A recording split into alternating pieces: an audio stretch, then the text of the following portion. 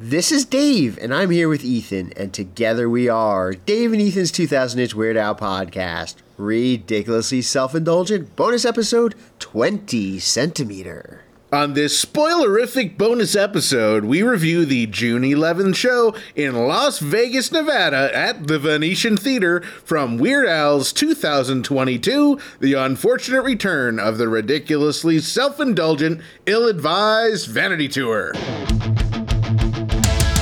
It's Dave and Ethan's 2000-inch Weird Al podcast. It's a podcast about Weird Al. It's Dave and Ethan's 2000-inch Weird Al podcast. Seriously, the whole podcast is about Weird Al. Dave and Ethan's 2000-inch Weird Al podcast. You don't have to listen, but we're glad you are. Dave and Ethan's 2000-inch Weird Al podcast.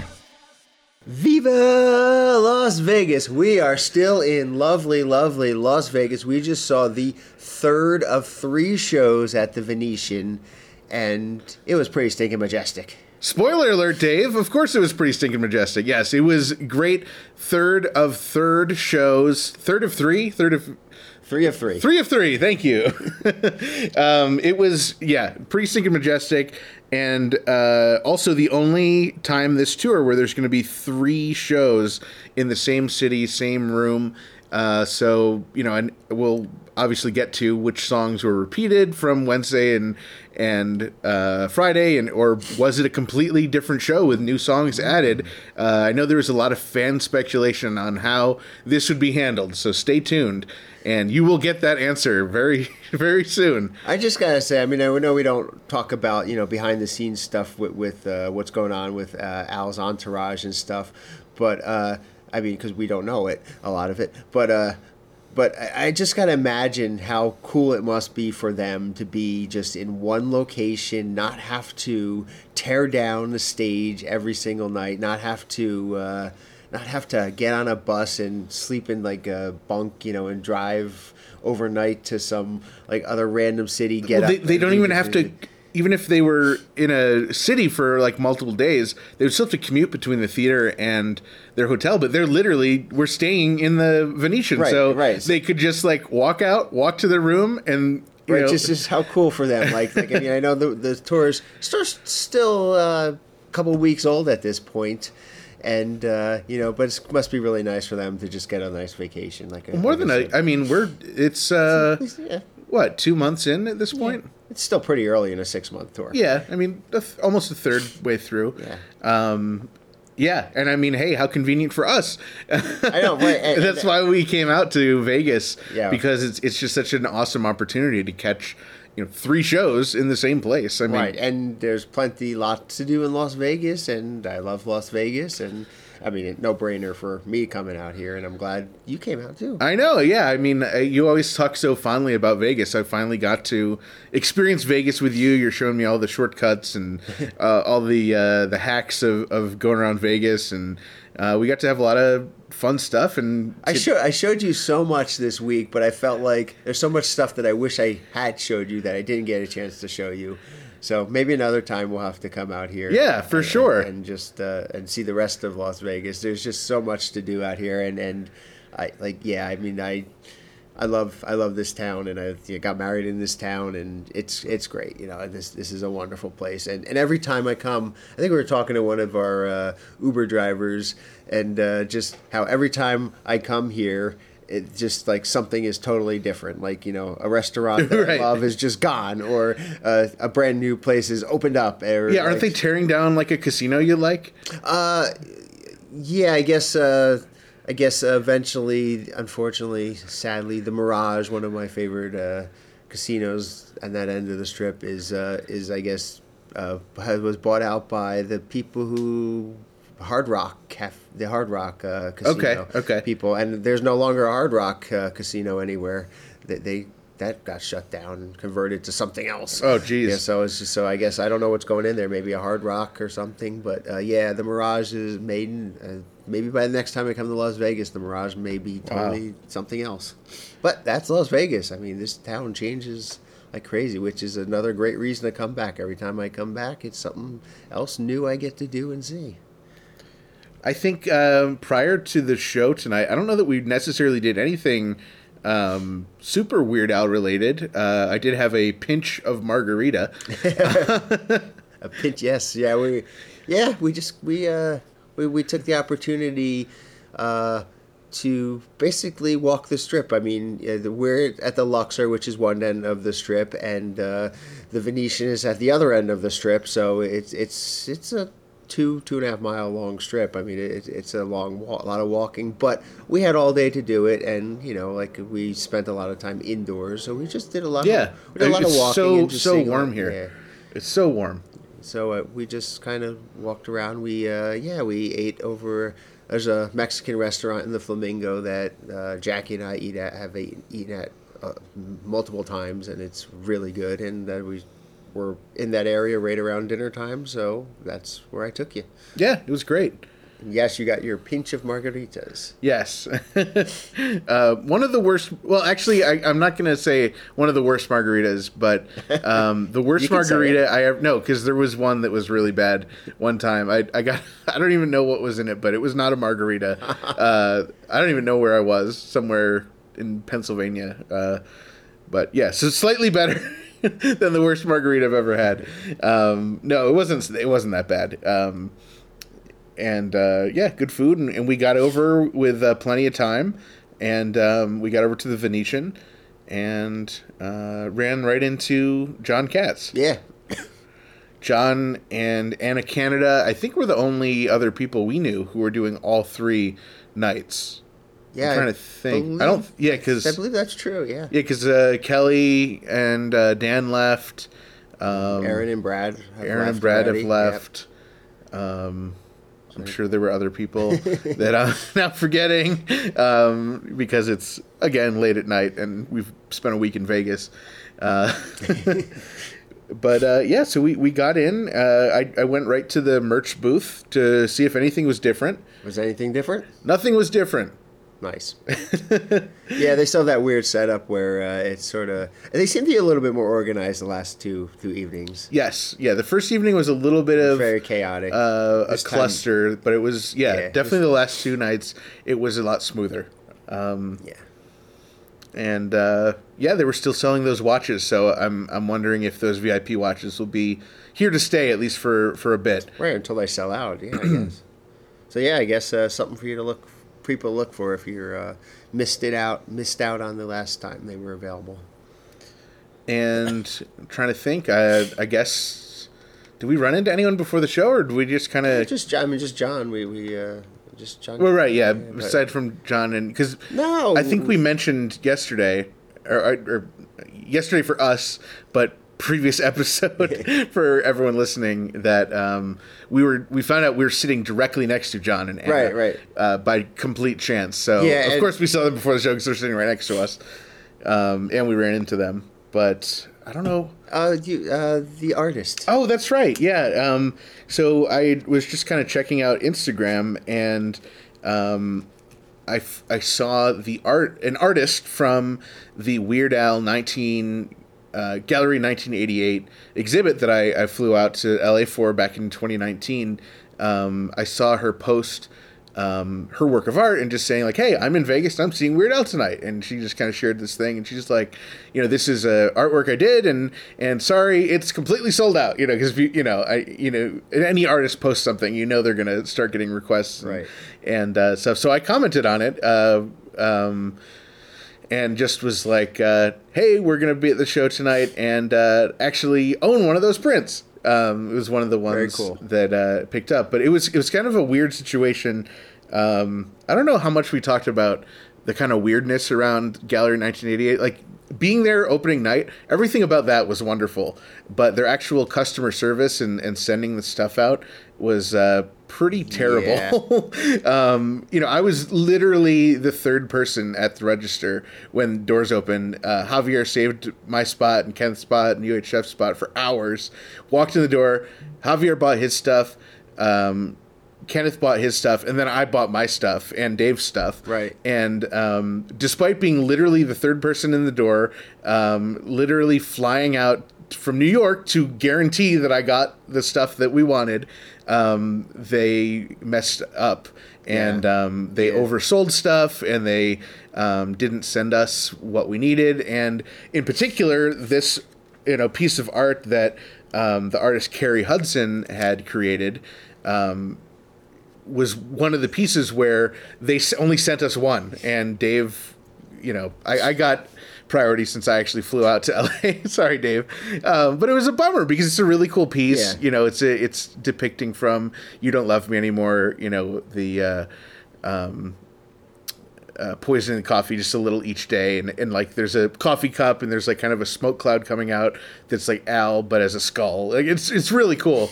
So I sort of explained that situation to Carrie because we ran into her because she was just She was in a row. Yeah, she was in a row, maybe like 6 or 7 past where Dave was sitting. And so she's like, hey, I saw your post. It's so cool that we're in the same row. It's nice to see you. And I sort of explained that to her, and she wasn't thrilled to hear that. So I think she's going to try and make it up to you, Dave. Oh, nice. To you, rectify, yes. So she's super cool. Definitely check out Carrie Hudson on Instagram. Check out that really awesome piece of artwork and her other really awesome stuff. Do you have her Instagram handle available? I think it's just at Carrie Hudson, if I had to guess. But okay, well, our intern Frank can look that up and make sure we get that out there. Yep, it's just at Carrie Hudson, CarrieHudson. Cool. And you can check out that really cool artwork, which, Dave, I don't even know if you've seen it recently. So I'll show you. Yeah, I remember that artwork. Yeah, very cool. Yeah, he described it very well. Al's skull coming out of a coffee mug or a tea mug. Yeah, the tea mug has an accordion on it, and it's cracked, and there's a Hawaiian flower. It's great. So that was really cool. Saw her very, very briefly. And then emo started. Well, JW took the stage. I have 7:59. 7:59. 7:59. And we were. Our seats were awful this evening because we were so spoiled from the first 2 shows. If you remember, we were dead center, front row center. We actually had the same exact seat both nights, although we did switch just for a different perspective. Right. So we sat in each other's seats. But this time we Oh, we were were in. We were all the way back in row 3. Oh. And we were not center. We were not dead center. We were off on Jim Kimo West's side of the stage. And so far left that we were pretty much on John Bermuda Schwartz's side. Actually, we were pretty much in front of John Bermuda Schwartz. Yeah, almost. Exactly in front. But anyway. And if we hadn't been spoiled from the previous 2 concerts, those seats would have been awesome. They still were awesome, actually. I know we're kind of joking around. Yeah, they were it was incredible seats. Yeah. And great view of the stage. And actually, we'll get into this more later, but I could see Bermuda really well tonight, and that was a real treat for me. well, even at this point of the show, I could see all 5 band members like perfect for where I was sitting. Well, not at this point of the show because we're still at emo, but anyway. Well, yes. We're still at JW, actually. So JW... So I can see JW very well also. Yes, yeah, JW. Very easy to see. 7:59, he came... And it was funny, as soon as he came out, somebody in the audience, I'm guessing they were at the VIP session because we were like surrounded by people that were at VIP. Yeah. Yeah, And I don't know how we were able to get front row and third row without being getting VIP. It doesn't there was make a few. sense to There was me. a few scattered. I remember there was a few scattered seats in there, and we happened to log on at the right time, and luckily, grabbed it. Yeah. But somebody from the VIP people yelled, "Pat Sajak is better than you." Yeah, something like that. Yeah, and so then JW acknowledged that. And introduced emo. I have emo came out at 8:01. I do too. And hold on, Dave. Yep. Something very important. I'm going to open my Coke Zero. Ooh, you've got a can this time. Yes. Nice. All right, back to the traditional can. So emo came out. He was wearing that same Harlequin outfit. Oh, that's right. Which was really nice. And I love when he wears that. I mean, it's so it's silly, but it's also like it looks good, like it's cool. And I did see him with a mini bottle of water. He did have a bottle of water. Yes. And he performed for 31 minutes. Yes. And left the stage at 8:32. 8:32. He did. From my seat tonight, he did have the emo sign out again, the Yes, he EMO. I could not see the O. The O was did you blocked see for M? me. I just said E and M. Yes. M. I think I saw the entire emo sign. I wasn't particularly. I definitely saw it was there. I don't know if I saw all 3 letters or not. I didn't. Don't remember. I don't remember. Well, right after emo's set, I was like, oh, I want to go to the bathroom. And I was remembering from the last 2 shows that the line for the men's room was so long because it's just a really tiny bathroom. There's not like many stalls. There's not many urinals. So I had the idea, instead of going in the theater bathroom, I was like, wait, what if I just walk down the hall into the casino bathroom? And so I did that, and it was so fast. And I heard that the line was like completely up the stairs for the wow. theater bathroom, and it was just like I walked right in and out. You didn't have any problems with have to be reticketed or anything? No, so I went up to the security lady, and I saw a number of people walking out, but I just to be sure, I was like, hey, I'm just going to run to the bathroom. I'll be right back. She's like, yep, that's fine.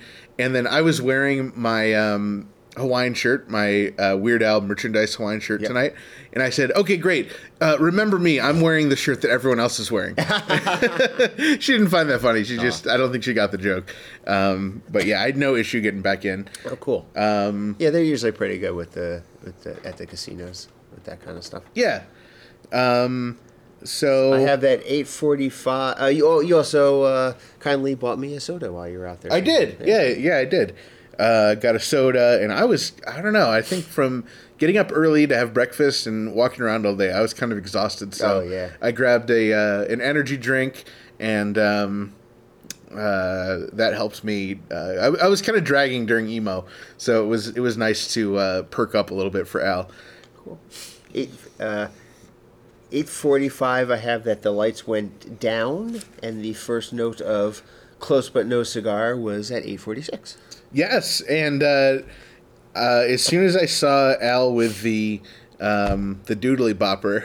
The doodly bopper? No, what is the Vibra Slap. Vibra Slap, thank you. The doodly bopper. That's the doodly bopper. That goes with the. I knew it was going to be Close But No Cigar. It goes with the dingle dangle. Dingle jingle. Doodly bopper. Put that in the spreadsheet. I knew it was going to be Close But No Cigar, but I was too busy writing down whether or not Steve was wearing sunglasses and what shirt Al was wearing to count the number of Vibra Slaps. So I did not count them tonight. But I did write down that Steve was wearing sunglasses. Yep. And I did write down that Al was wearing a blue shirt with pineapples. Yeah, I don't know if I've ever seen that shirt before, but that was a cool shirt. It was a really great shirt. A really cool shirt. So I have officially named that shirt. The official name is The One with Pineapples. Yes, I was wondering what you were going to name it, and my first thought was this has got to be a SpongeBob. I was thinking Who Lives in a Pineapple Under the Sea. You gotta call. I was thinking about that. I'm gonna petition you to change this name. I'm gonna start a. Well, how about it's The One with Pineapples, Who Lives in a Pineapple Under the Sea? SpongeBob SquarePants shirt. Wait, is that in addition to everything I just said? I don't know. Yes. We'll say yes. So the official name is The One with Pineapples, Who Lives in a Pineapple Under the Sea, SpongeBob SquarePants shirt. Yes. Okay. All right. Put that in the spreadsheet, Jared. All right. Yeah, so a Weird Al said, well, hello, Las Vegas. And then something along the lines of last time we were here. Oh, actually, before that, I want to point out, during Close But No Cigar, Al did not point to John Bermuda Schwartz for the Buddy Rich solo line. Well, good thing you pointed. I did point, because if I hadn't, who knows if John would have known. That's right. All right, so yes, well, hello, Las Vegas. And then last time we were here... last time we played the Venetian... What did he say? Like, Yeah, we were here last night. Yeah, basically. yeah, he's like, oh, I remember the last time we played the Venetian. It was last night. Yep. And then He said, let's hear it for emo. And it's nice to share Airborne Droplets with him. he said, love that guy. And sharing Airborne Droplets for 6 months. And then Al goes, are you ready to polka? He goes, oh, excuse me a second. And he picked up his accordion. Oh, yes. Are you ready to polka? And then he said, well, something like, we don't do that. I remember what he said. I don't write everything down. Because everyone cheered, and then he goes, that's unfortunate because there's not going to be any polka tonight. Boo. He I think said there should be a polka in. I know this is not. This is. it could be technically a cover. A cover? A polka? Well, I mean, polka is a cover of a number of songs to different music, so it's not a parody. That's what I say. This tour is pretty much advertised as no parodies. I don't think it says no polkas. So I'd be down with a polka in there. But there was no polka tonight. He said this song would be a Zydeco song, and he said the way to tell polka from Zydeco is that I don't even know if I'm saying, is it Zydeco or Yeah, Zydeco. Zydeco, whatever. He said almost all Zydeco songs are about grunge pioneer Eddie Vedder. And this one was no exception. Indeed, my baby's in love with Eddie Vedder. And this is, I was really just noticing I could just see all 5 of the guys really well. Yeah. Al. Okay, so I guess at this point of the show, Yes. I could see all five band members very well. We had really good seats. I mean, I could clearly see everybody. It was really good. Yeah. I heard after this song someone yell out "Gill and Chill." I don't know if you heard that. I heard that person. They were sitting next to me. Oh, that guy next to you? The guy next to me, named Ethan Ullman. I asked his name after he yelled it. Who are you? And why do you know that? Al then started talking about how in the mid-aughts Yeah. he received an electronic mail Yeah, I love that. from the president of the record company. Yeah. Same kind of spiel. He called people who downloaded the music hooligans and went right into don't download this song. Yep. So this is so of course I tweet everything out. I've been doing that at Elvisarama, my personal Twitter account, and it was funny because I don't mind if I'm sitting next to people I know because they know what I do. I do this for the podcast. I do this. I take notes and all that stuff. Right. So, but on my left, you were sitting on my left side, and then there was somebody from the VIP, that I don't know, a stranger sitting on my right side. So I was a little bit, worried about is my tweeting gonna bother this person? And then of course, Weird Al starts out, with these really freaking long titles of these songs. It's like, come on, my baby's in love with Eddie. Close but no cigar. My baby's in love with Eddie Vedder. Don't download this song. I'm like, Yeah. come on, all these long titles, and I'm like, It's not CNR. It's not Bob. right, like, and then like I look over at the gentleman, and if I was bothering him, he immediately canceled it out because he had his cell phone out and he was just like taking like pictures and video like the entire show. So and he was kind of doing the same thing. Like, am I going to be bothering the person next to me? And I didn't say anything to him, but I'm like, yeah, no. I want to do exactly what you're doing, sir. So I think we're on the same page here. So Yeah, I mean, at that point, I didn't worry too much about interrupting his experience because he was already. Well, Dave, as someone who has sat next to you a number of times this tour, and before this tour, I've never once been distracted by you tweeting out. Like sometimes I'll notice that you're tweeting out, but it's not really in my, I'm looking up at Al. I'm not. Yeah, and I'm not looking at your lap. Sorry, Dave.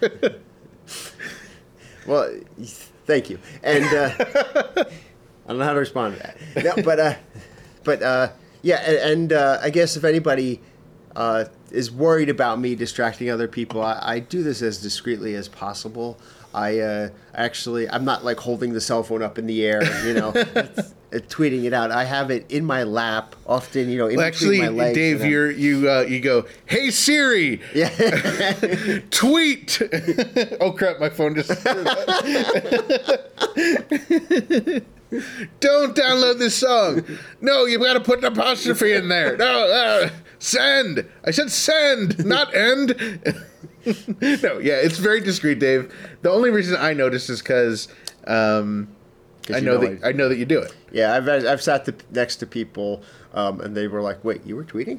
Yeah. You were taking pictures? Wait, what?" So I'm pretty good at it, and am aware if the person next to me was upset or said something, I would immediately stop. But And I don't know if I don't usually take a lot of pictures, but I usually take maybe a handful every show. But anytime I take them, I always I hold the phone up so anyone behind me is not going to see it. My head or my shoulders or my chest is going to block it, so it's not in anyone's eyes. I do the same thing. Which, I mean, why would you not do that? I don't understand why some people have to hold their phone like up in the air. It's like, I mean, your eyes are not all the way up in the air, and you can still see Al, So, I have a couple comments about "Don't Download This Song." Yeah, I do too. I'm sure they're going to be similar. So, this is a song that I'm surprised this hasn't happened before, but this is on previous tours. This was the song that everyone took out their cell phones and they flipped on their lights on their the flashlight, and they would wave it back and forth. And there's been very little of that on this tour, but the person 2 seats down from me took out a real live lighter and flipped it on, and she was waving it back and forth, and then her seatmate, the gentleman sitting next to me, later took out a lighter and started waving it back and forth. And at that point, Dave, you must have been like, okay, this guy has literal flames next to me. I know. My tweets are not disturbing him. I was a little more worried he was going to drop his lighter in my lap and set me on fire. But that doesn't last very long, holding up the lighter, for a couple of reasons. Because it gets very hot if you do that, and your finger starts burning. But also, security comes over and starts flashing their flashlights at you and makes you stop. Yeah. But it makes more sense at an outdoor concert than a tight indoor concert. In a crowded casino theater. But so that was interesting. But then I did look back at this point, and I did see quite a few people actually with their cell phones out. Oh, really? With their lights on. So, and I know that we were waving our hands back and forth as well. So that was a experience that I hope kind of sticks around. Not the lighter experience, the cell phone light experience. Do you have any more notes on "Don't Download This Song"? I'm trying to figure out what I wrote.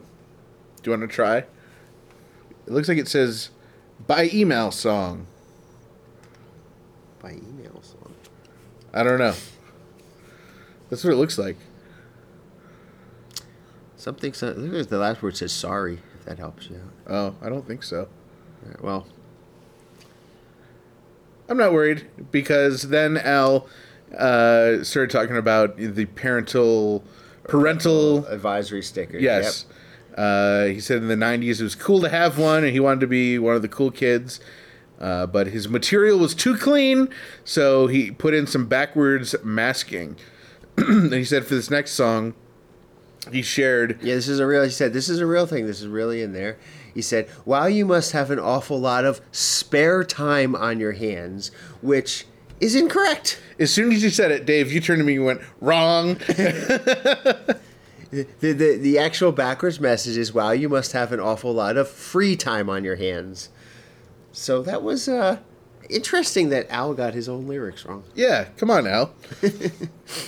I don't think it was intentional. I mean, most people probably don't know that song has a backwards message unless That's true. You're like a super fan. So that was really strange, but yeah.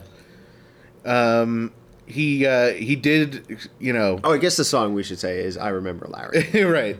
But again, he did, he said he did the backwards masking to sound like it was satanic. And so he apologized. He deeply apologized to any Satanists in the audience.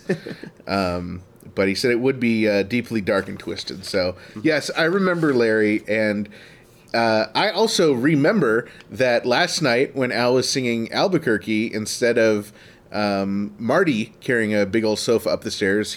Al said Larry, so I said I wonder if Al's going to switch it up and say I remember Marty for this song. But spoiler alert, he did not. Yeah, I was wondering if he just remembered saying Larry last night, which is why he says I remember Larry. But yes, I made the same connection to Albuquerque from last night's show. Actually, I saw Steve after the show, and I told him that I was wondering if Al would do that. He thought it was funny. So this was interesting. I was, again, because I could see the entire band, I was looking around, and I noticed, I looked over towards Bermuda, and I see him, he hit one of his cymbals, and then he's sort of like, the cymbal moved a little bit, and then he hit it again, and the cymbal kind of fell, and he started to grab it, and like he was trying to hold up the cymbal, it's like something had fallen off of one of the cymbals, and then all of a sudden, then it just kind of fell down to the point where it wasn't like on the floor, it was just kind of resting on his drum set or something, whatever was behind. I would the also plexiglass. so I think you pointed that out to me. I know John noticed it, so we were all kind of watching it. Bermuda was still playing, like. I didn't hear any musical difference. No. Like, this all happened. Bermuda is such a pro. Like, if your eyes were closed, you would have no idea. He's still playing while he's trying to fix his fallen cymbal. And I guess Hawkeye came out and they were having a little talk, speaking to each other, and then Hawkeye just took the cymbal, walked away. Well, at first I think he tried to like stand it up, but it fell over again. So then Hawkeye evenally just walked away with it. Yeah, he just took the cymbal, and I said, "Oh, I wonder if he's going to bring it back," because it never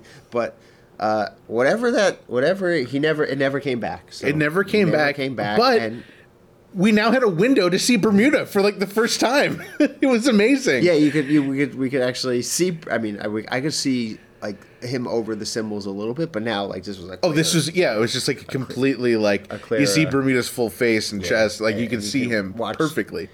Yeah. So I spent a lot of the show watching Bermuda. I did too, because it's so rare to get to see Bermuda this tour. It was interesting because I did not notice, and I know nothing about drumming and nothing about cymbals. But I assume that he has 5 cymbals up there because each one has a different sound. So, and it's probably something that Bermuda could point out the difference, but a drummer could probably maybe a drummer could, but I couldn't. I mean, so throughout the rest of the show, I was wondering, is anything going to sound different? And I didn't pick anything up from my untrained ears. And the other thing that was interesting is I was also watching Bermuda because this was a cymbal that was, by the way, directly in front of him. That had fallen. Now, obviously, he's kind of, I'm sure he's in sort of automatic pilot mode when he's up there. So he's at some point, I'm thinking he's going to try to hit that cymbal out of reflex. It's not going to be there, but I never saw him do that. Like whatever it was, he was able to adjust on the fly, and I never caught him like trying to hit a cymbal that wasn't there or anything to that effect. And so whatever he needed to do to whenever he needed to play a cymbal, that cymbal, he replaced it with something else, another cymbal, I assume, and it does everything. I mean, and I don't even think, and we'll get to this later, but I don't even think that Al knew that there was a missing cymbal. I would have to assume he didn't. I think I've said this on the podcast before. I'm not like an instrument guy. I don't play any instruments. I can't. Either. I've tried in the past and I can't. It's too complicated for me. Getting to actually see Bermuda and see how fast he's hitting stuff, and he's doing different things with each hand, and it's just like it blows me away. The immense amount of talent for Bermuda and all the musicians on that stage, but it blows me away. And like you were saying, Dave, the fact that Bermuda had to kind of improvise and change up the way he's playing these songs on the fly, and it sounded perfect still. Right, and this is pretty early in the incredible. show, so in the entire show, every other song after this, he had to adjust something, because I'm sure he uses that cymbal at least once in every song. It wouldn't be there if he wasn't using it, right? Unless maybe he just uses it up to that point in the show. And after he only uses it on Close But No Cigar. He only uses it on I Remember Larry, and after that, he's like, I don't need that cymbal anymore, Hawkeye, take it away. I was also kind of thinking, like, well, if he can play the show without it, get rid of the symbol so we can see you better. Maybe he likes being hidden. Maybe he doesn't want people watching him. Well, I'm sure for Bermuda it sounded totally different. We'll have to ask him about it. I'm really curious to hear what he says about that. It did sound to me like there were some different things at the end of I Remember Larry. I don't recall there being like chimes at the end of it, and I did hear that tonight. So I was wondering. There were two possibilities. I was wondering. One, I just forget, and it's always there. Or two, maybe Bermuda added it because he didn't have that symbol. Maybe. But after I Remember Larry, Al started talking about how he likes to showcase the band of this tour. And he talked about how he met Bermuda on the Dr. Demento show. He talked about... Are you sure you're in the... Then you forgot this song. Oh, I thought that said Grinder. I thought I was... He was talking about as a movie coming out. Maybe that's his movie trailer. That says movie. It says movie trailer. You're right. I'm like, wait, did I you jumped ahead quite a bit. All right. I wonder if he played Dare to Be Stupid. We'll find out. But yeah, it said movie trailer. You're right. He basically said that he's got a new movie coming out. And he wanted to play this, and this is paraphrasing. Well, he said it's a movie coming out, and it features Daniel Radcliffe in the role of a lifetime, which I don't recall him necessarily saying that before. He said a new song. He wants to play the new song, but he said, "Do you guys?" And we'd like to play it for you, the new song, and everyone cheered. And he says, "Okay, I'm sold. We will definitely play it next tour." Yeah, that's pretty cool. And then he said, "And it will be on the Roku channel in November if you want to listen to it." Yeah, that's pretty cool. So I think that's some new information in that little. I think I've heard November. I don't, but just absolutely, Al talking about how he's going to play it on and next that is a big piece of information that I'm assuming he wasn't joking and it doesn't change his mind. But that's a new piece of information that this song will be performed on the next tour, and also the fact that it's going to be out in November. It also, when we finally hear this song in November, if it's a parody song, then we know that the next tour is not going to be another Vanity tour. And if it is an original, then we, I guess, have a possibility that it's going to be a Vanity tour. And I guess the other important news, which it confirms that there is going to be a next tour. Yeah, that's very exciting. Very exciting. And, of course, this was all preamble to play UHF. Yeah. Which it's always a treat getting to hear UHF. I have a comment about UHF, and one of our guests actually said something along this line, is that they were listening to one of their a song on their cassette tape, and there's a little skip or a hiccup in it, and so every time they listen to that song, they listen for that little. I think was that Brad Hebert? Yeah, it was Brad. And they listen to that for that little hiccup, and when it doesn't play, they're like, "Oh, I was listening for that." Right. Well, there is I've seen the music video for UHF maybe more than I've listened to the song or something, because there is the part in the music video where Stanley Spadowski yells, "You get to drink from the fire hose," and every time it comes to that point in the song, I'm expecting to hear Stanley Spadowski say, cool. "You get to drink from the fire hose," and I don't. So that's how I know that it's the album version. Oh, okay. But yeah, so it's kind of interesting that the music video sort of has a different version of UHF than the album version. And then isn't there also a single version? There's there's a lot of version. There's like the actual. The ending credits version, which goes on and on because the credits are long. Mm-hmm. There's if you check out Johnny O'Hearn's spreadsheet or the songography that Greg Method put together many years ago on my website weirdal.info, both of them are linked on that site. You can see all the different versions of UHF, and there's maybe more. Who knows? After UHF, we got treated to the first drum solo of the evening. Yes, drum solo. He did a couple of hits, and Al said, "John Bermuda Schwartz, ladies and gentlemen." Yep. And then I think they just went right into the next song. I don't have any notes to say anything other than that. Yep, I actually wrote down they went right into "I'll Sue Ya." When I saw I'll Sue Ya, there was something about I'll Sue Ya tonight that was just extra good. I don't know what it was. Maybe it was that cymbal missing. Maybe that cymbal just really affects the song in a negative way. Well, that but was interesting because I did have a comment on the drum solo. Is that I thought it was I thought it was funny that Al went to a drum solo not knowing that Bermuda had just had it. Had a, I had that thought too. had a mishap with his drum set, and still at this point I didn't know if that cymbal was coming back out or not, or if Hawkeye was off stage. I couldn't see Hawkeye from where the stage man from where we were sitting, so I didn't know if he was trying to fix the cymbal, if he was running out to the equipment truck to try to find something to attach the cymbal back or Duct whatever. tape.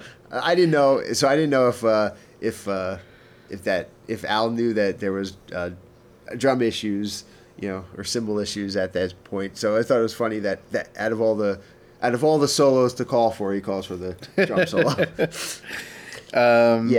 So I'll Sue Ya. How'd you feel about I'll Sue Ya though? For what I was saying was there's something about it that just I'm not like trying to make a joke or imply something.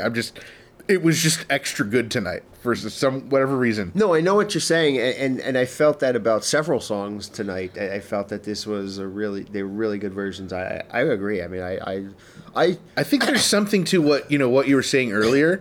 These, they finally get to kind of stay in one spot for 5 or 6 days.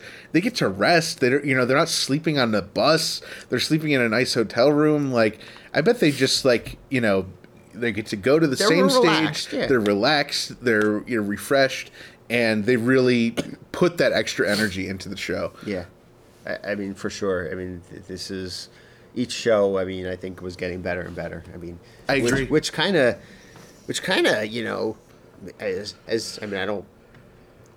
I'd be happy if Al got a residency somewhere. I mean, I'd prefer to be a little closer than Las Vegas. I know. But if I Al would were be tempted to move out to Vegas.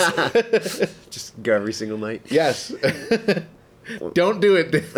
Don't do it, Al. But if I like New York. I was thinking if Al was in a residency where it would I mean he would, well, if he was in Las Vegas, then he might have to move to Las Vegas to make that happen. But if he was in a location where he was in the same spot every single night, how that might change the shows around a little bit. Be interesting. Yeah, so I mean, in general, I love this song except for one line in it, and I love the performance this evening except for one line in it, and. Well, as per my rule, if I'm near New Jersey, I feel okay dissing on it because it's like if you have a sibling, you can make fun of your sibling, but someone else can't. Right. You get defensive. So when we're not in the kind of tri-state area, then I get a little defensive and I'm I do boo. Yeah. But if we're in New Jersey or New York, I would do what John Katz did tonight and cheer. I know, John, come on, man. You're from... Well, John's originally from Philadelphia, so I guess... yeah, he gets a little bit of a pass in your eyes, I'm sure. He's... I would probably boo Philadelphia, too, so... I mean, I would probably not boo Philadelphia. I would. Okay. You know what I mean. You would cheer for Philly if he sold a ticket to. If Delta sold him a ticket to Philadelphia, to Philly, he went there and it sucked. I would probably cheer. Okay. So I get that. So yeah, but of course I booed and Ethan booed and John Trader cheered. I booed with two hands. I actually, I set up the boo because I knew that this lyric was coming, Dave. I've heard this song before. You have? Yes. Oh. So I had my hands in the air like I was rocking out to the song, and then as soon as he did it, I popped Thumbs the down. thumbs down. Nice. The fastest thumbs in the West. Well, I appreciate the support on Of course. on that. And yes. So after Alsuya, Al said, "Well, that's all the songs we know." But you know the Venetian. Yeah, said we had to play at least an hour and a half. So we're just gonna have Jim play the power G chord for 45 minutes, and then Jim nodded and he said, "Yeah, that should take up some time." Yep. It was interesting because as Jim was playing, and he played for, I mean, not 45 minutes, but, a pretty long power G chord. 20 for a or while. 30 seconds. And Al took out his cell phone and he was checking it, like, pass time type of thing. It was pretty cool. Of course, and then they did go. Apparently they learned another song pretty quickly because they did My Own Eyes. Yeah, that was great. I was really wondering if we were just going to have 6 songs and Power G for the rest of the show. But yeah, no, My Own Eyes, which I guess that one, I don't think that was played I don't believe so. at all. No. This It's not that residency, I don't know. I should check the list, the official list from Brad, but yeah, My Own Eyes. Again, extra good tonight. Yeah. It was just really tight and fun, and every time I just went off. I was thinking of a different song. I apologize. I was going to say, every time I hear First World Problems, people always laugh at the different things as if they oh yeah, that happens to me. But I don't think he even played that song tonight. No, he didn't. Or maybe he did later, but we're not there yet. He did not. If he didn't, I don't know why I confused those two songs. I apologize. Well, now if you want to talk about how they had the number of reasons to do this tour, Wanted to shocase the amazing band. Showcase the amazing band. You can do it. So at this point in the set list. Yes. Oh, as if you hadn't heard me say it already before. Let's see how similar I say it. Maybe someone can analyze this. Of course, Al talked about how he met John on the Dr. Demento show, September 14th. Another one rides the bus. Another one rides the bus, playing the accordion case. And then he mentioned meeting Ruben on Grindr. Yep. Seems to be a mainstay. Then talking about the other guys. I don't know how much you have written down. Do I have more notes than you on this? The Jim and Steve he met in Nevada at Laughlin. Yes. Him and an ex-girlfriend were canoeing or rafting down the Colorado River. No, No? Okay, Dave. You already missed that he said it was 1981 or 1982. I'm not sure. The early 80s. And he was kayaking down the Colorado River Okay. with his girlfriend at the time in Laughlin. And they went to a place called... Do you have that? The Rusty Stirrup. Yes, the Rusty Syrup, and he said in the entire place there were only 3 people there, and it was run down and it was scuzzy, and he went, he saw the lounge, had some music coming from it, so he went in, and Jim and Steve were playing to nobody. There was nobody in the lounge except for Al. True professionals. Even though nobody's there, they're getting it. They had a paid gig. Yeah. They still went through with it. That's great. It's funny. To sidetrack this a little bit, Penn and Teller have done that actually, because as long as if they did not perform, they would not get paid. So if they performed, they got paid. So they actually went out in the pouring rain, an outside show to nobody, and they did their entire show because contractually they had to do the show if they wanted to get paid. If they said we're not doing a show, there's nobody here, they would not have gotten paid. So Wow. So maybe that's what Jim and Steve were doing. That's, in this fictional tale. Fictional. I'm pretty sure this is the, That's this true. This is the true story. So So I tweeted out for people interested, Dare to Be Stupid, the Rusty Stirrup version. I'm glad. That's what I would have expected you to write. Good. So I think you noticed this, and I noticed this, at the point where Al picks up the cowbell. Yep. He also obviously picks up a drumstick Yep. to hit the cowbell. And Al started playing the cowbell, but I guess he had the drumstick upside down. Yeah, there was like a I don't even know how to describe it, like a duller sound, like of the hit of the cowbell, and I wouldn't have noticed, but I was just like, it sounds a little duller to me. And then all of a sudden he realized what he was doing. He turned the stick the other way. Yeah, he kind of paused in the middle of when he would have been playing, turned the stick around, and then was hitting it on the right side. The correct way. Yeah. So that was. I don't think I noticed the duller sound. I didn't notice until I saw him flip it. I noticed a more cowbell sound after he flipped it. But it made me nervous because I know right when the cowbell starts, that's when I have to get ready to volunteer. Yep. So I did volunteer. You did. Did you volunteer? I did not volunteer, but your seatmate on the other side volunteered. Yes, John and I both volunteered. And did we both use our right hands tonight? I could not see which hand you guys used. I used my right hand. I was more don't know what- fixated on making sure that Al was drumming with the correct side of the stick. Lots going on at that very short part. So of I did not time. see. I did see two volunteers, but I did not see which hands they used. So which hand was it? My hand was my right hand. Okay, and still up in the air about John. I would assume it was his right hand, but I really don't know. Okay. After Dare to Be Stupid, Al said that they were going to do a cover song. Yeah, they do a cover song. This is an obscure song by The Doors. Jim Morrison wrote it in 1967. And he said something like it was an impression song, or did you hear what he said there? That could possibly say impression song.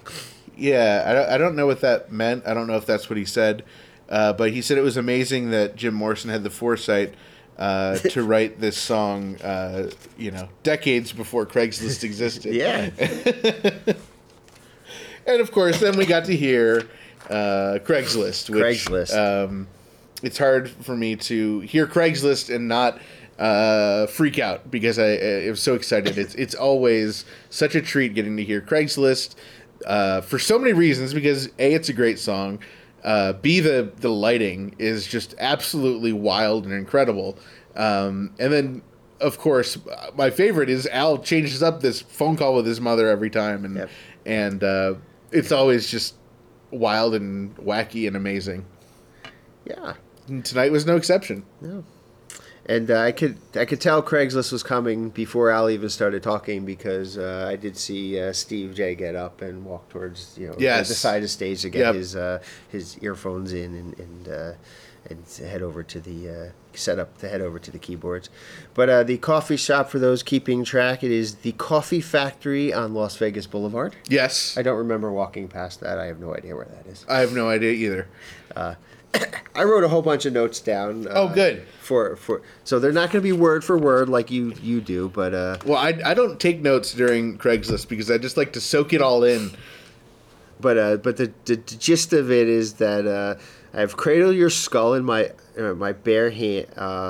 Mother, I want to cradle your skull in my bare hands while the ghost of a stray dog vomits on the carpet for all eternity. I love that. He wants to be swallowed alive by a poisonous, and then he corrected himself. And he said poisonous, not venomous. Not venomous. If I wanted to say venomous, I would have said venomous. Yep.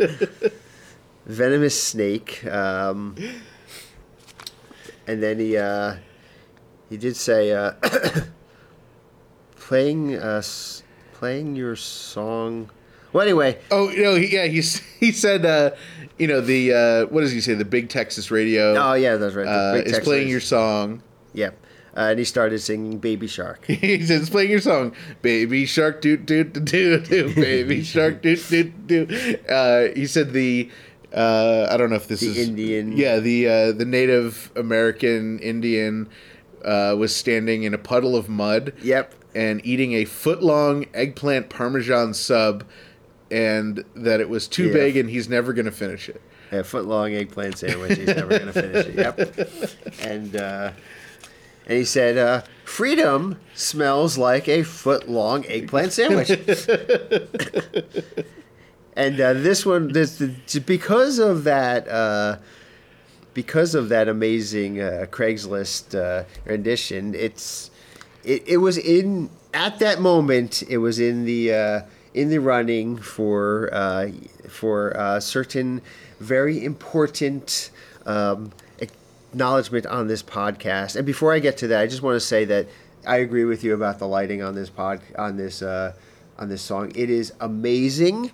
And especially, I know that the lighting in the beginning is just kind of like this weird, Doors type effect. Yeah. But at the end of after he gets off the cell phone with his mother, the lighting sort of changes a little bit, and that lighting was just like absolutely. It's incredible. the best. Now this is, what, I'm not gonna tell you whether this is or not, but this is one of several songs that is in contention for being Dave's pick of the night.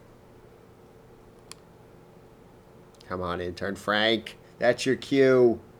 What is going on? Well, intern Frank didn't hit it because you said it's not necessarily. I said it's in contention. It's Dave's In contention. pick of the night.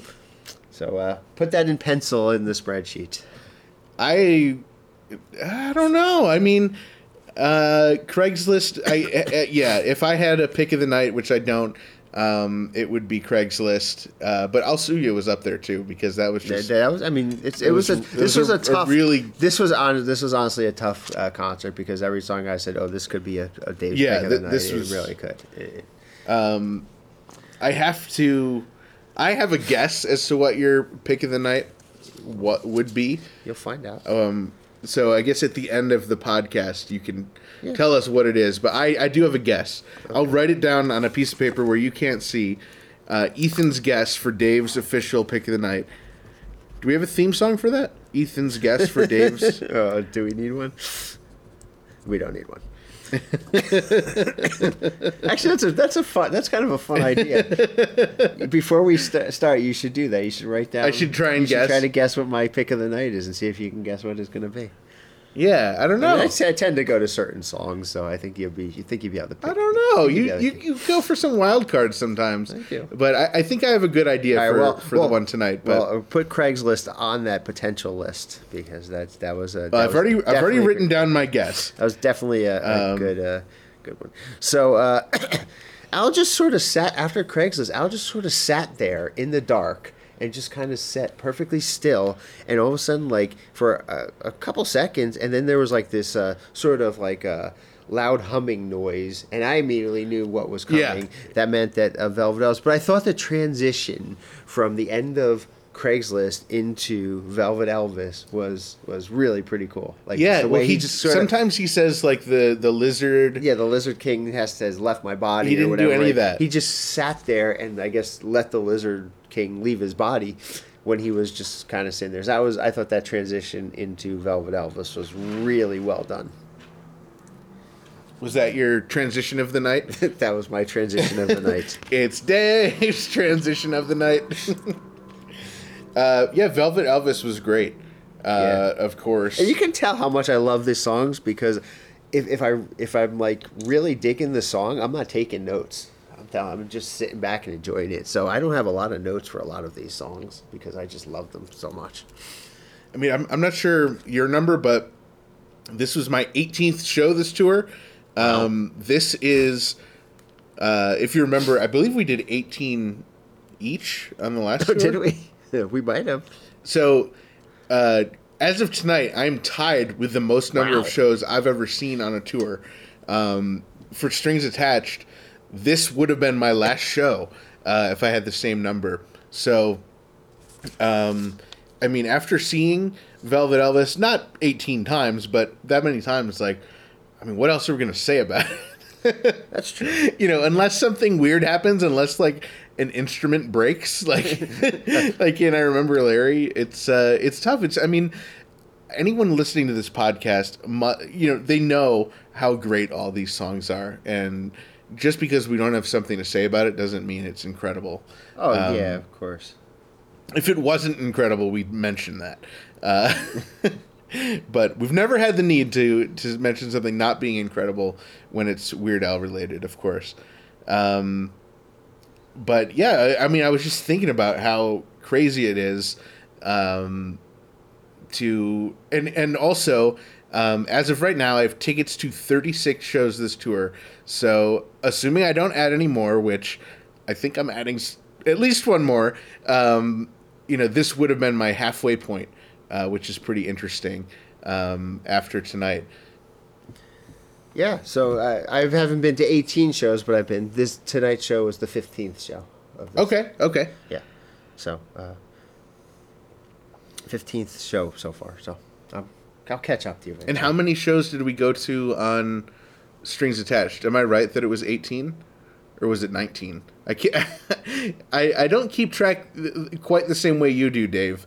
I know you have, you know, your website where, you know, if people go to weirdal.info, you can literally see the venue, the date, the tour of every show Dave's been to.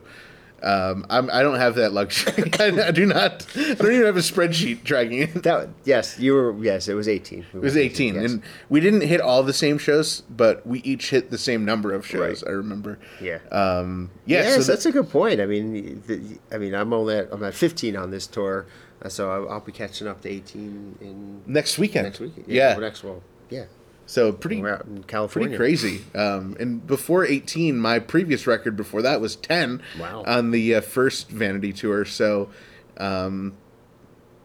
you're a bad influence, Dave. Or a good influence, depending on how you want to look at it. I said that basically here's another reason for this tour is that we can feature songs that kind of fall through the cracks. Yep. And he gave a description of the song pretty similar to what we've heard before, but I wrote down, I don't know if he said this specifically before, that the song portrays the human condition state of human relationships. I don't know if I wrote that down right, but... you know, lots to consider. Yeah. And he did say at one point, I don't know, at one point he did say this was the best song that he considers is the best song I've ever written. It's a very important song. Of course, if you've listened to our podcast or been to this tour before, you probably know that it was Let Me Be Your Hog. Yep. And then he always ends it with...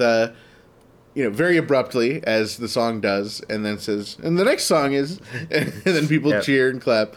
But then he just went right back into, the next song is? This next song is called Dog Eat Dog.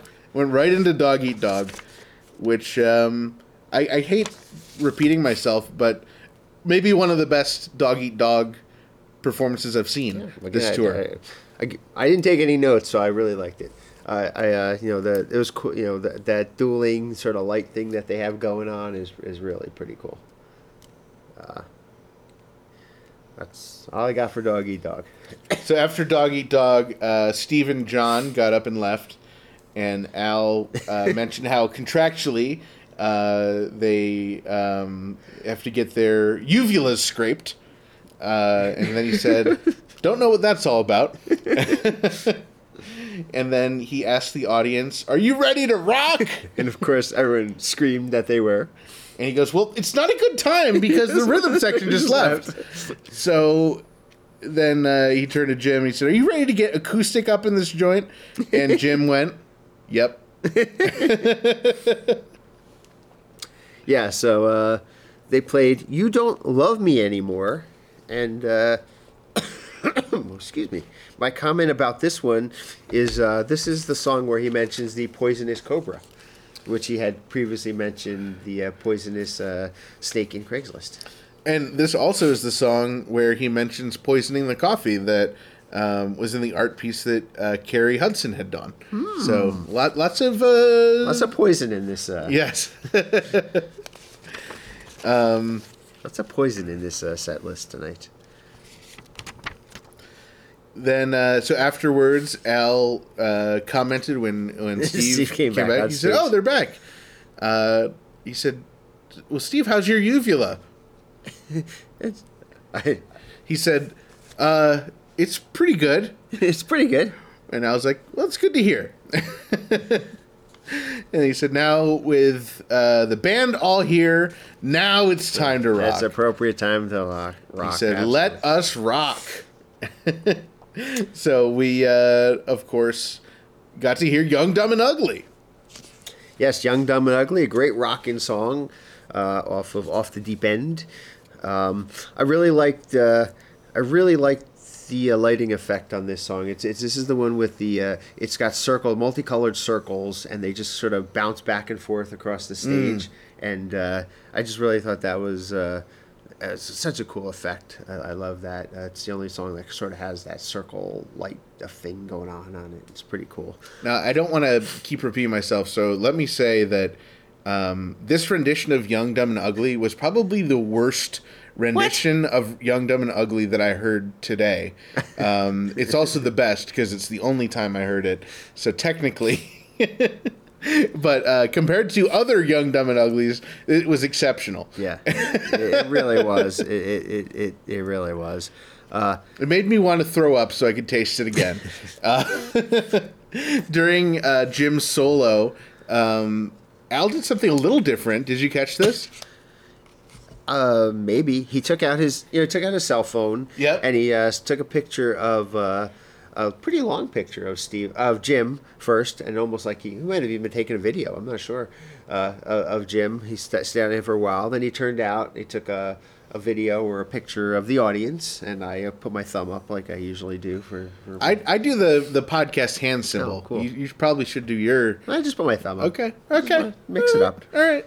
And then he turned to Steve, and he took a picture or a video of Steve, and Steve had an amazing, really big, huge smile on his face. While still playing. Yeah, oh yeah, they're all playing during this, absolutely. Yeah. But yeah, I don't think I recall Al taking a picture of Steve. I think Al went to put his phone away, and then he's like, "Oh, I should take a picture of Steve." Yeah. And I wonder if Steve will post that, because I would love to see those pictures. Hopefully, Al shares that with Steve, or maybe Al will post it. Yeah, that'd be great.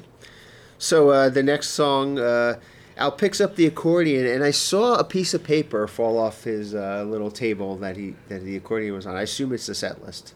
Oh, okay. I did not see. Maybe it was Jim's set list. I think. Well, I don't know. There was a set list there was a piece of paper that was on the table where the accordion is, and it fell off when. I think that table is shared with Jim, so it was probably Jim's set hopefully list. Jim. I'm not sure. I didn't. Or maybe it's just an extra one. Maybe it was. Yeah. I didn't follow up to see what happened to the set list after it fell. I was seeing if anybody picked it up, but I did not notice anybody picking it. But that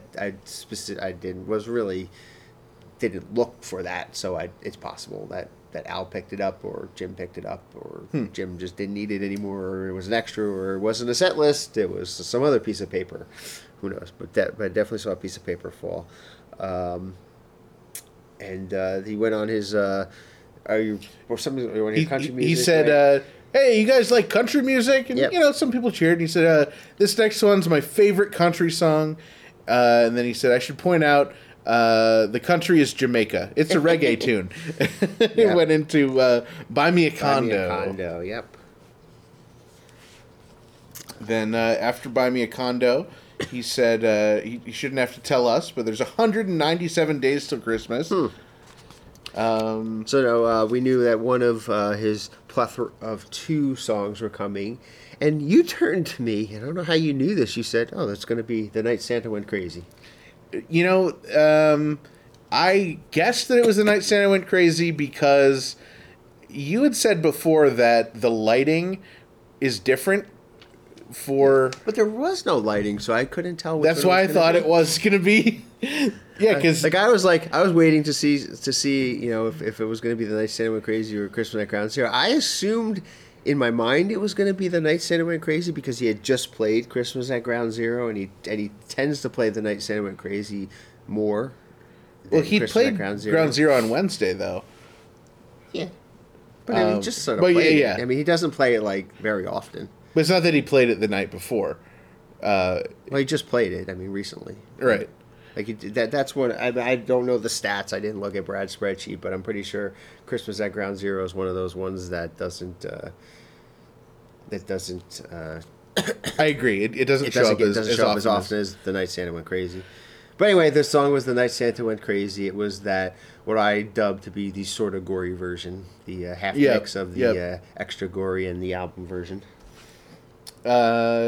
Afterwards, Al said that, of course, following the pattern of UHF and now Weird, the Al Yankovic story, his next film will come out in 2055. Yep. And he said he wrote the theme back in 83 or 84. Yep. Which we all knew was Nature Trail to Hell. Yes. And this was really good. This one, maybe our intern Frank can get this queued up. This one is another one that is in contention. Contention, that's the word I'm looking for. In contention for Dave's pick of the night. It's Dave's in contention. pick of the night. So so far I think it's Craigslist and Nature Trail to Hell on the list.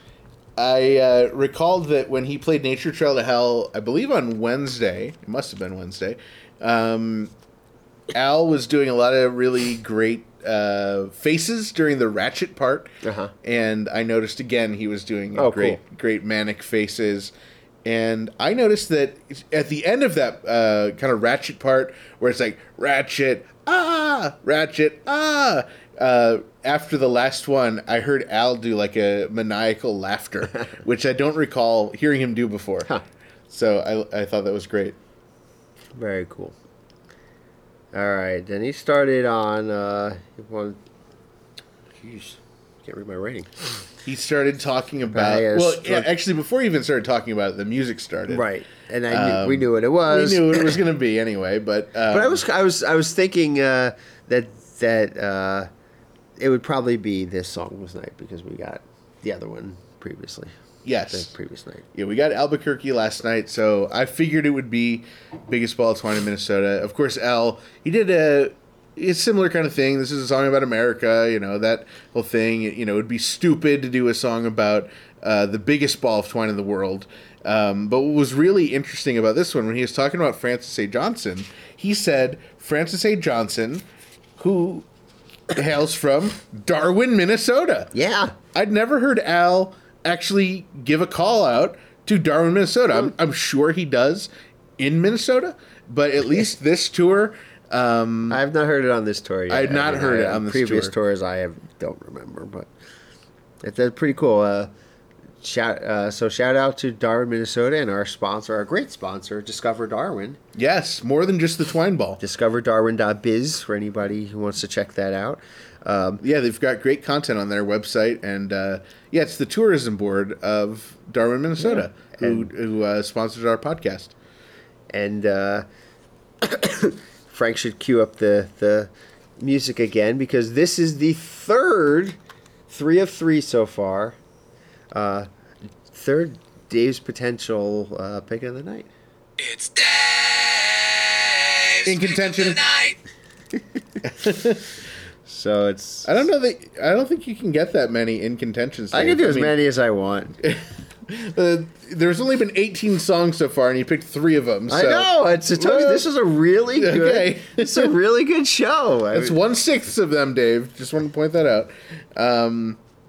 So after Biggest Ball of Twine in Minnesota, of course there was. Oh, I comment on that. There's the line in the Biggest Ball of Twine in Minnesota about how the security guards threw us out. Yes. Well, I was reminded of last night when you told the story about how the security guards threw somebody out. Yep. So I was wondering if he played that song in reference to seeing people be thrown out of last night's show. That's a great point. So after that ended, of course, Al introduced the band. got a standing ovation, and then they did their thing where they didn't leave the stage and pretended they were hanging out backstage. And Steve took his sunglasses off. Cool. He went over to Bermuda. I saw that. And Bermuda was kind of like, he left the drum set, was kind of like way far over to the left on Jim's side, over by like the curtain where like I guess Hawkeye is, like the side curtain. And Steve kind of like, how would you describe it? Did you see this? It was almost like Bermuda had stage fright. Right. And Steve was kind of, encouraging him and helping him. Like kind of pulled him out. Stage fright and kind of bring him out, He was like kind of in an embrace, and together they bowed. Right. And he kind of bent, Bermuda over to take a bow. It was pretty cool. And when they bowed, Steve dropped his sunglasses. He had to pick them up.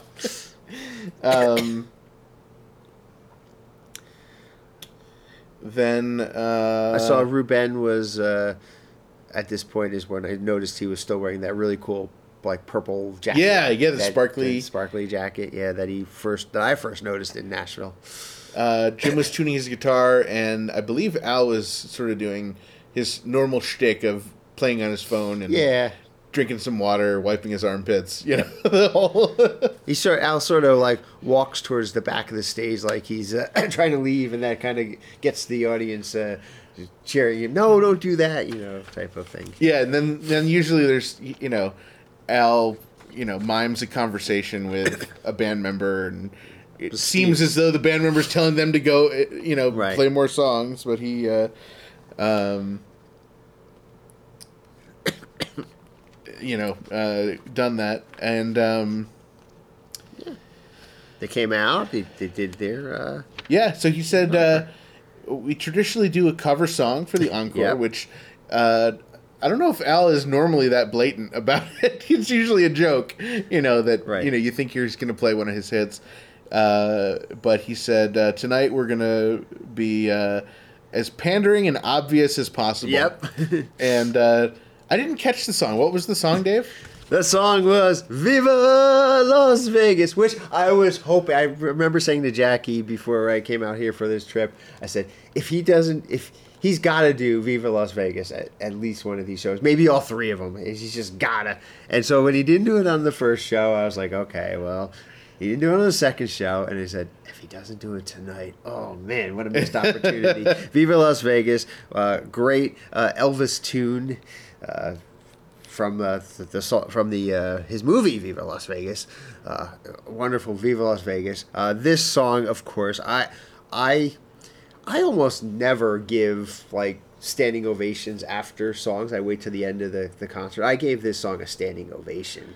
I noticed that. It was, and you were freaking out. I was freaking out. I was freaking out. I was waiting for this song all week. I was hoping to hear this song.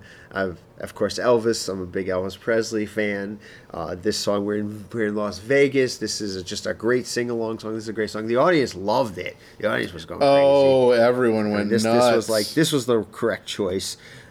And so this one, of course, is going to be in contention for Dave's pick of the night for sure. I don't know if you want me to tell you what my pick of the night is or not, or if you want to go through the rest of the song. I want to look up and see where he played Viva Las Vegas on the last Vanity tour, because it wasn't Vegas, was it? I don't know. Well, let's us find out. It's going to take me a second, though, if you want to kill some time. No, he played it at the Tobin Center for the Performing Arts in San Antonio, Texas. Huh. Very glad. I don't know if he played Las Vegas on the last. He might have. I don't know. Who knows? But very, very cool to get to hear that. And I believe you mentioned something about this song potentially being. Put this on. This is now 4 songs. Potential. What did I say before? In contention, pick of the night. This is 4 songs. I have to narrow it down from so far. So far. So at the end, you will reveal after we whatever talk you about want me song. to do. We can wait till the end. Okay. I'm curious to see what you pick. What you thought might be my pick of the night. So after Viva Las Vegas, and wasn't there? We were looking at Wikipedia, I think in Uber, and wasn't there?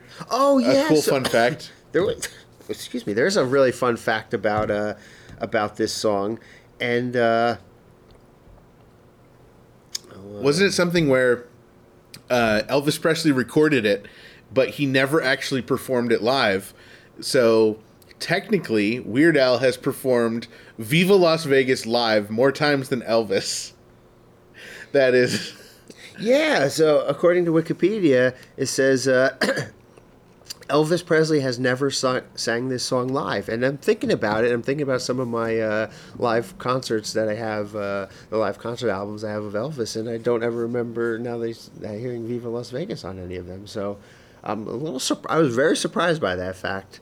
Elvis has never sang the song live, but obviously it's very associated with him performing it live. Like every single Elvis impersonator does this song. I mean, I've seen multiple Elvis impersonators, and they do so. The Elvis impersonator that was at my wedding with Jackie did this song. Oh, okay, right. So for sure, I mean, this was this was one of the songs. I think he did 3 or 4 songs. This was one of the songs he did. So I mean, this song is synonymous with Las Vegas and live performances and things like that. So I was surprised to know that Elvis Presley never performed this song. So Weird Al has performed this song twice, at least twice that we know of. So he's performed it 2 times more than Elvis Presley has. Yes, that's pretty cool. And almost an infinite number more, because he never performed it. Oh, 2 times more. Yeah, at least 2 times more. So I don't know if Al said it was the legal end of the show. I don't think he used that verbiage. No, he said it's officially the end of the show. The show is officially over. Is what. And that was at 10:24. And they explained how 10:24 is because of the back-to-back. Well, yeah. So when he said, because right. we weren't sure what was going to happen for this 3-show run, and we also weren't really advertised to, because we just bought the tickets as soon as they went on sale. But he said when he does back-to-back consecutive nights, that's when he promises not to repeat anything. And then he said the next song will be a song that was played last night. So he said, if you were here last night and you're thinking to yourself, I don't want to hear something I heard last night, now would be a good time to go back to your rooms, get some sleep, rest up. Yeah, because if you're in Las Vegas, that's what you do. You go back to your room and sleep. Right. Yeah. That's what everybody in Las Vegas comes here to do. They come here just so they can get a good night's sleep. And so then Al, he thanked everyone for coming out to the tour, and he said, I love that you supported this crazy thing. Yeah. Well, I love that he did this crazy thing. I love that too. I love supporting it. The next song, the final song, the unofficial extra song, I guess we'll call it. Yes. The Unplugged medley. Yes, the Unplugged medley, which features Amish Paradise, Smells Like Nirvana, White and Nerdy, Word Crimes, Yoda, and Yoda Chant. Yep. And I have a couple notes. I have a note, but it's not till the Yoda Chant. I do have a note on the Yoda Chant, but I have, during Smells Like Nirvana, I noticed that Steve was not wearing his sunglasses. During Word Crimes, I noticed there's a part where Jim was kind of snapping along. Huh. And then, what's your Yoda Chant note? Maybe we have the same one. Excellent question. I'm still trying to read my writing.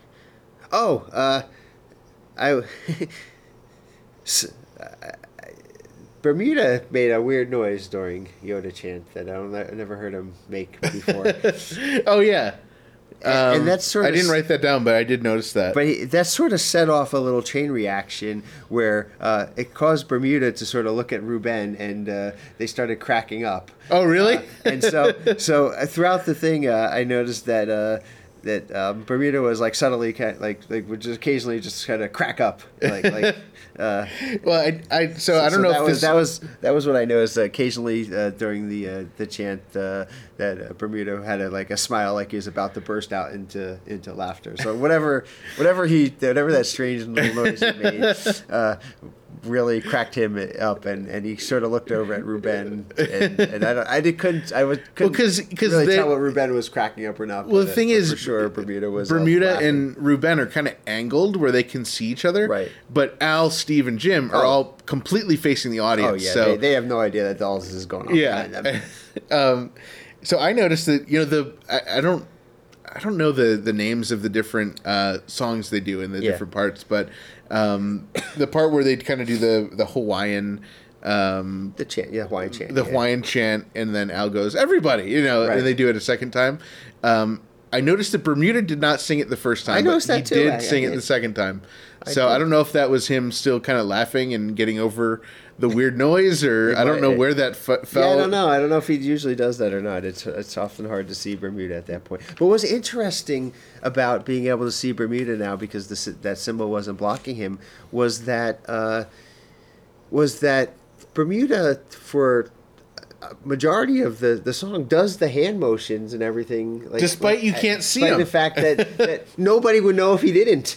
Right.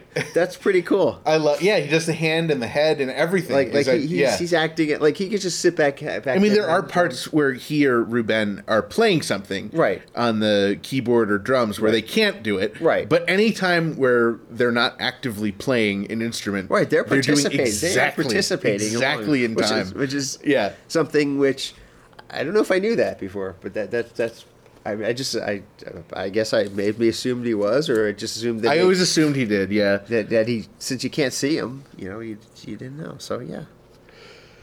The other.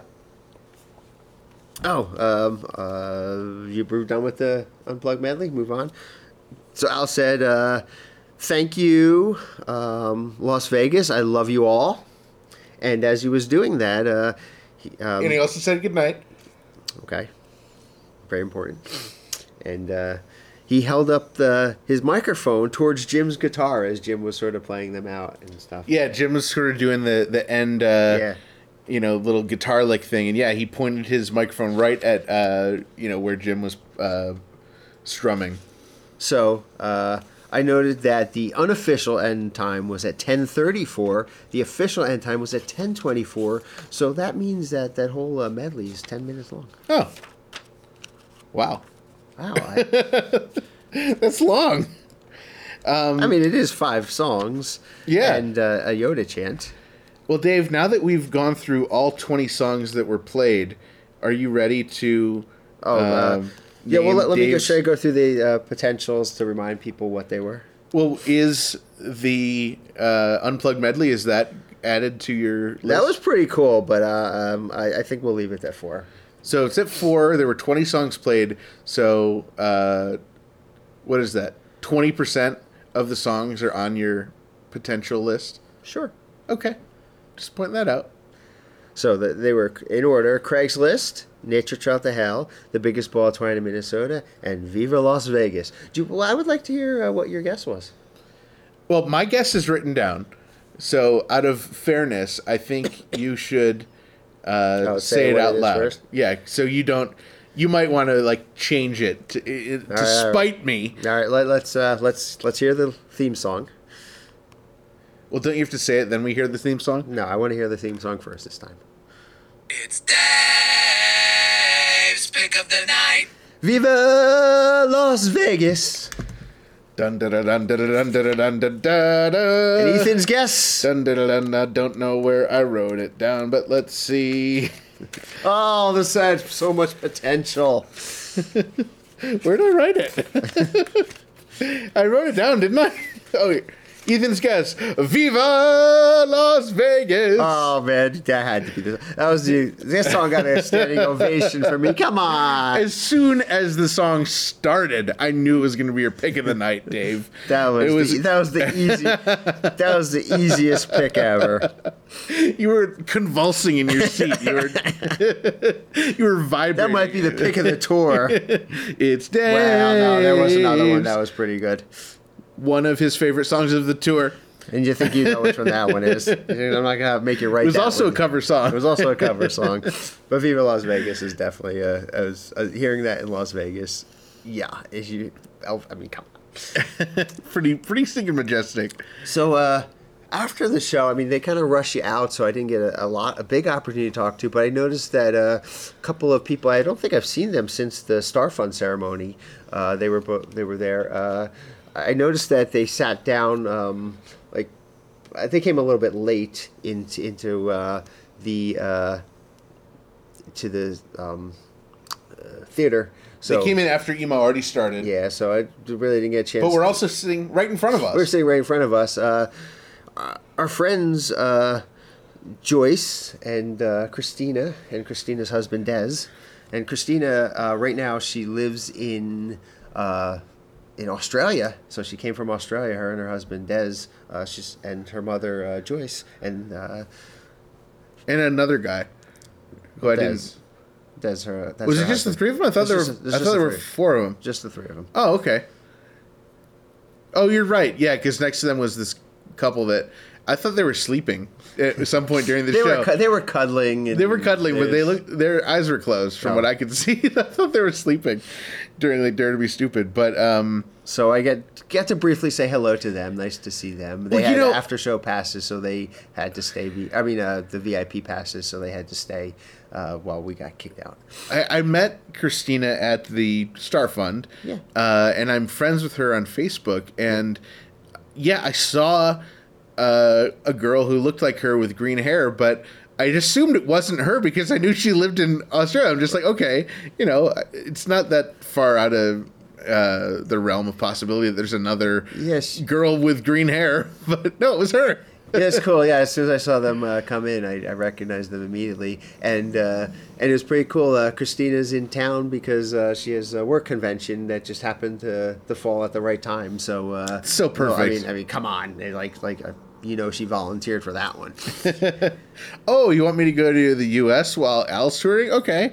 That's awesome. Get to see my family. Get to hang out in Las Vegas. Get to see Weird Al. Absolutely, yeah. So it was nice to see them briefly. Wish I had a little more time to chat with the three of them.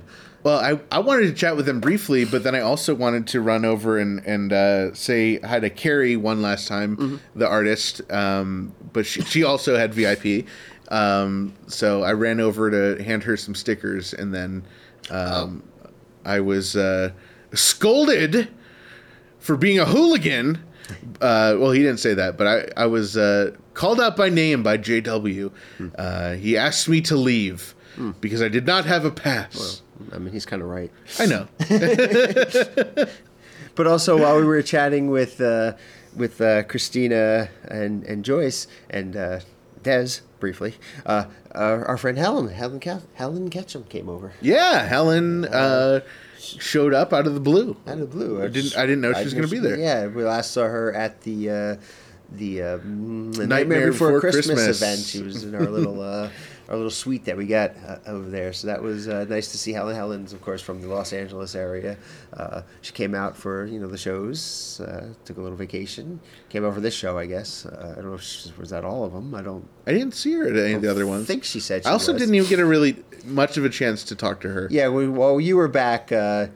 Getting scolded. Getting scolded by JW. I was chatting with Helen, so that was we went out in the little lobby area, chatted with Helen. She's probably done by now, but she was going to head off to check out the conservatory at the Bellagio. Oh, which we checked out nice. the other day. I told her this was probably I've seen many iterations of that conservatory, and this was probably the best one I've ever seen. So, Do you think she got a picture with any of the showgirl wannabes on the street? I don't know, because she was debating whether or not she should walk over there, and then at some point I was trying to explain to her how to get there and how long of a walk it would be, and then she's like, well, I could go tomorrow, and I'm like, yeah, you could do that. And she's like, and I'm like parked in the parking garage for the Venetian. I'm like, why don't you just drive over? I didn't realize that she had her car right there. Right. I'm trying to tell her how to get over there the fastest, most efficient way. Cut through the casino so you're not walking out in the hot sun. Or not sunny, but the hot weather. It's still hot, yeah. Yeah, and all this stuff. So I'm like, just get in the car and drive over, Helen. Well, so I think she went over there. So tonight. after I left the theater and I was in the lobby, I joined you and Helen and John and Anna briefly, and then I see someone who looks almost identical to Marilyn Monroe. Oh, And was it Marilyn Monroe? well, it was not. Okay. But I saw it. Was it a Marilyn Monroe impersonator? Because I bet they're out here in Las Vegas. It was. Cool. But it turns out it was a Marilyn Monroe impersonator that I know personally. Cool. Who I've never met in person. She's someone that actually Jim Kimo West introduced to me because in addition to looking like Marilyn Monroe and impersonating Marilyn Monroe, and she does events and stuff like that as Marilyn.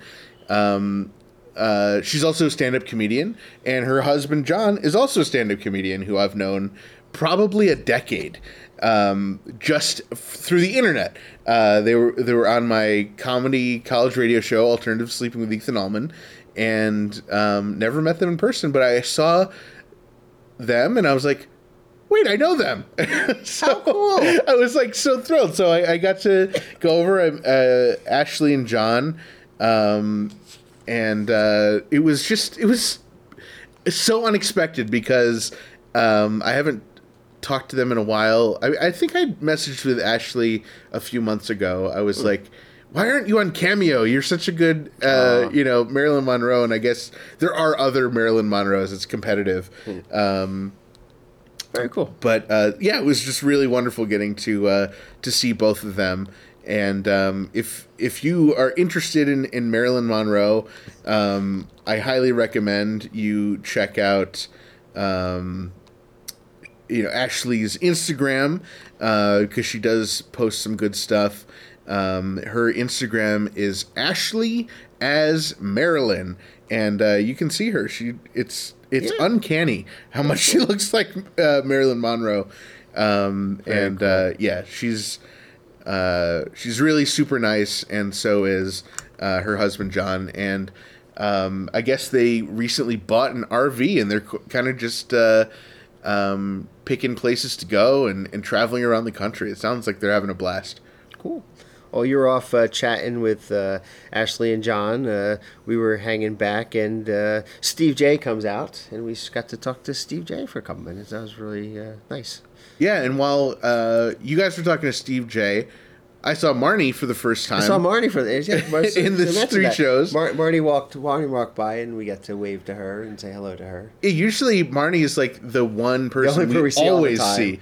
But because the venue was selling for, I'm sure, many reasons here in Las Vegas. We did not see Marnie until the very last possible moment. And so it was really. I got to talk to her briefly, and then Steve left you guys, and I waved to Steve, and so I got to talk to him very briefly. And I mentioned to him that I thought this was the best show of the three. And he's like, he said, I think it was him that said, it's hard to beat the set list tonight. And he mentioned I'll Sue Ya, and I mentioned Craigslist. And so, Yeah, Steve mentioned something, and I didn't catch the name of it, but I'm sure it's easy to find if somebody wanted to. That his son Miles just did some music for some Netflix show. Oh, cool! Yeah, and it just was recently released or very cool. That was pretty cool. So Ashley knows Miles a little bit, and Steve said that he will be attending one of the LA shows. So hopefully we get to. I don't know if I've ever officially met Miles or Ian. I guess I met one of them. I don't remember which one I met. I met Ian. I've met them both. I'll take that. I've met them both. I talked to Ian a little bit more than I've talked to Miles, but I'm not a friend, best friends. Right. I mean, this is like back in 1999. I briefly talked to him backstage, for 3 minutes. Right. He has no idea who I am.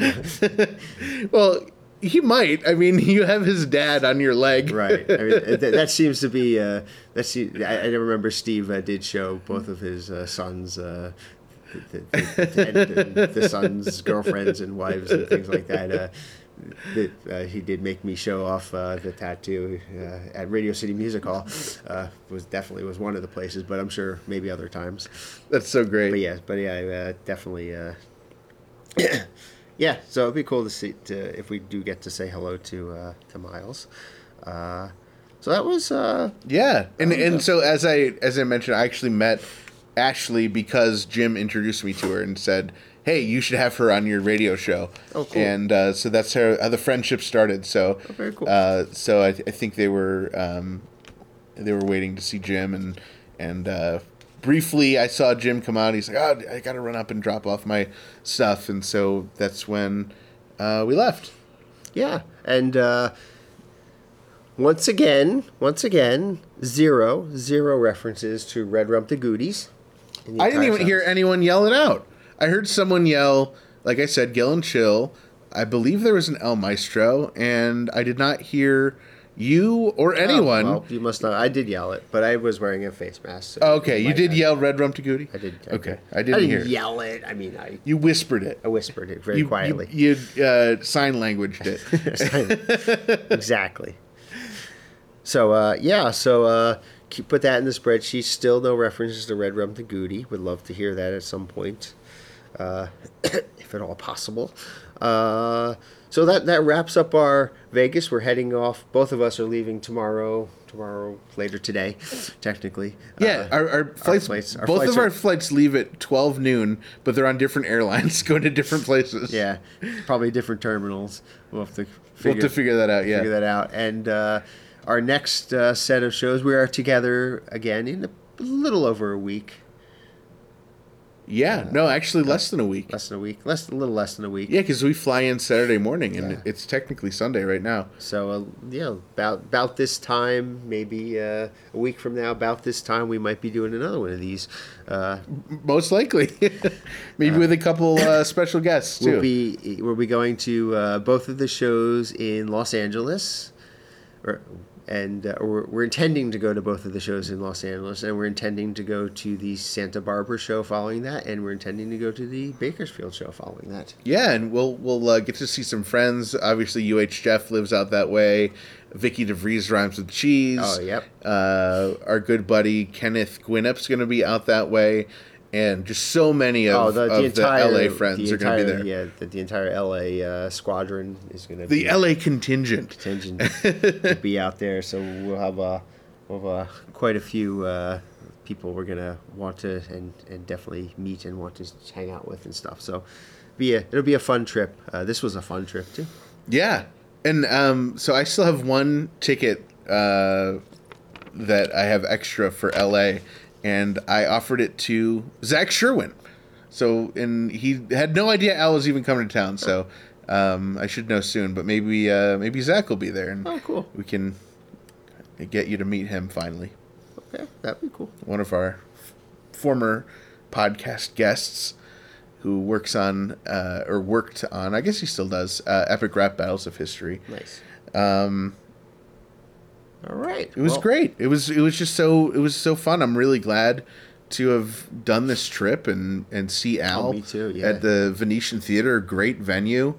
At least the first 3 rows were great. I don't know anything else about the venue. Well, row 1 and 3, we don't know what the experience from row 2 is. That's true. But this was great. Well, Dave, thank you so much for showing me around, being my tour guide here in Las Vegas. So I guess we're signing off from the Luxor Casino, and we'll talk to everyone soon.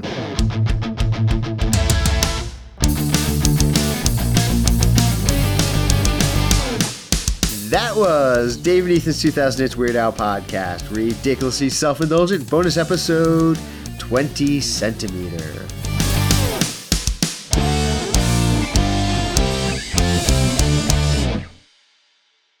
Dave, thanks for showing me around. Thanks for being my tour guide on the Las Vegas Strip. Skipper Dave is the name. Walking through to places and gambling money away.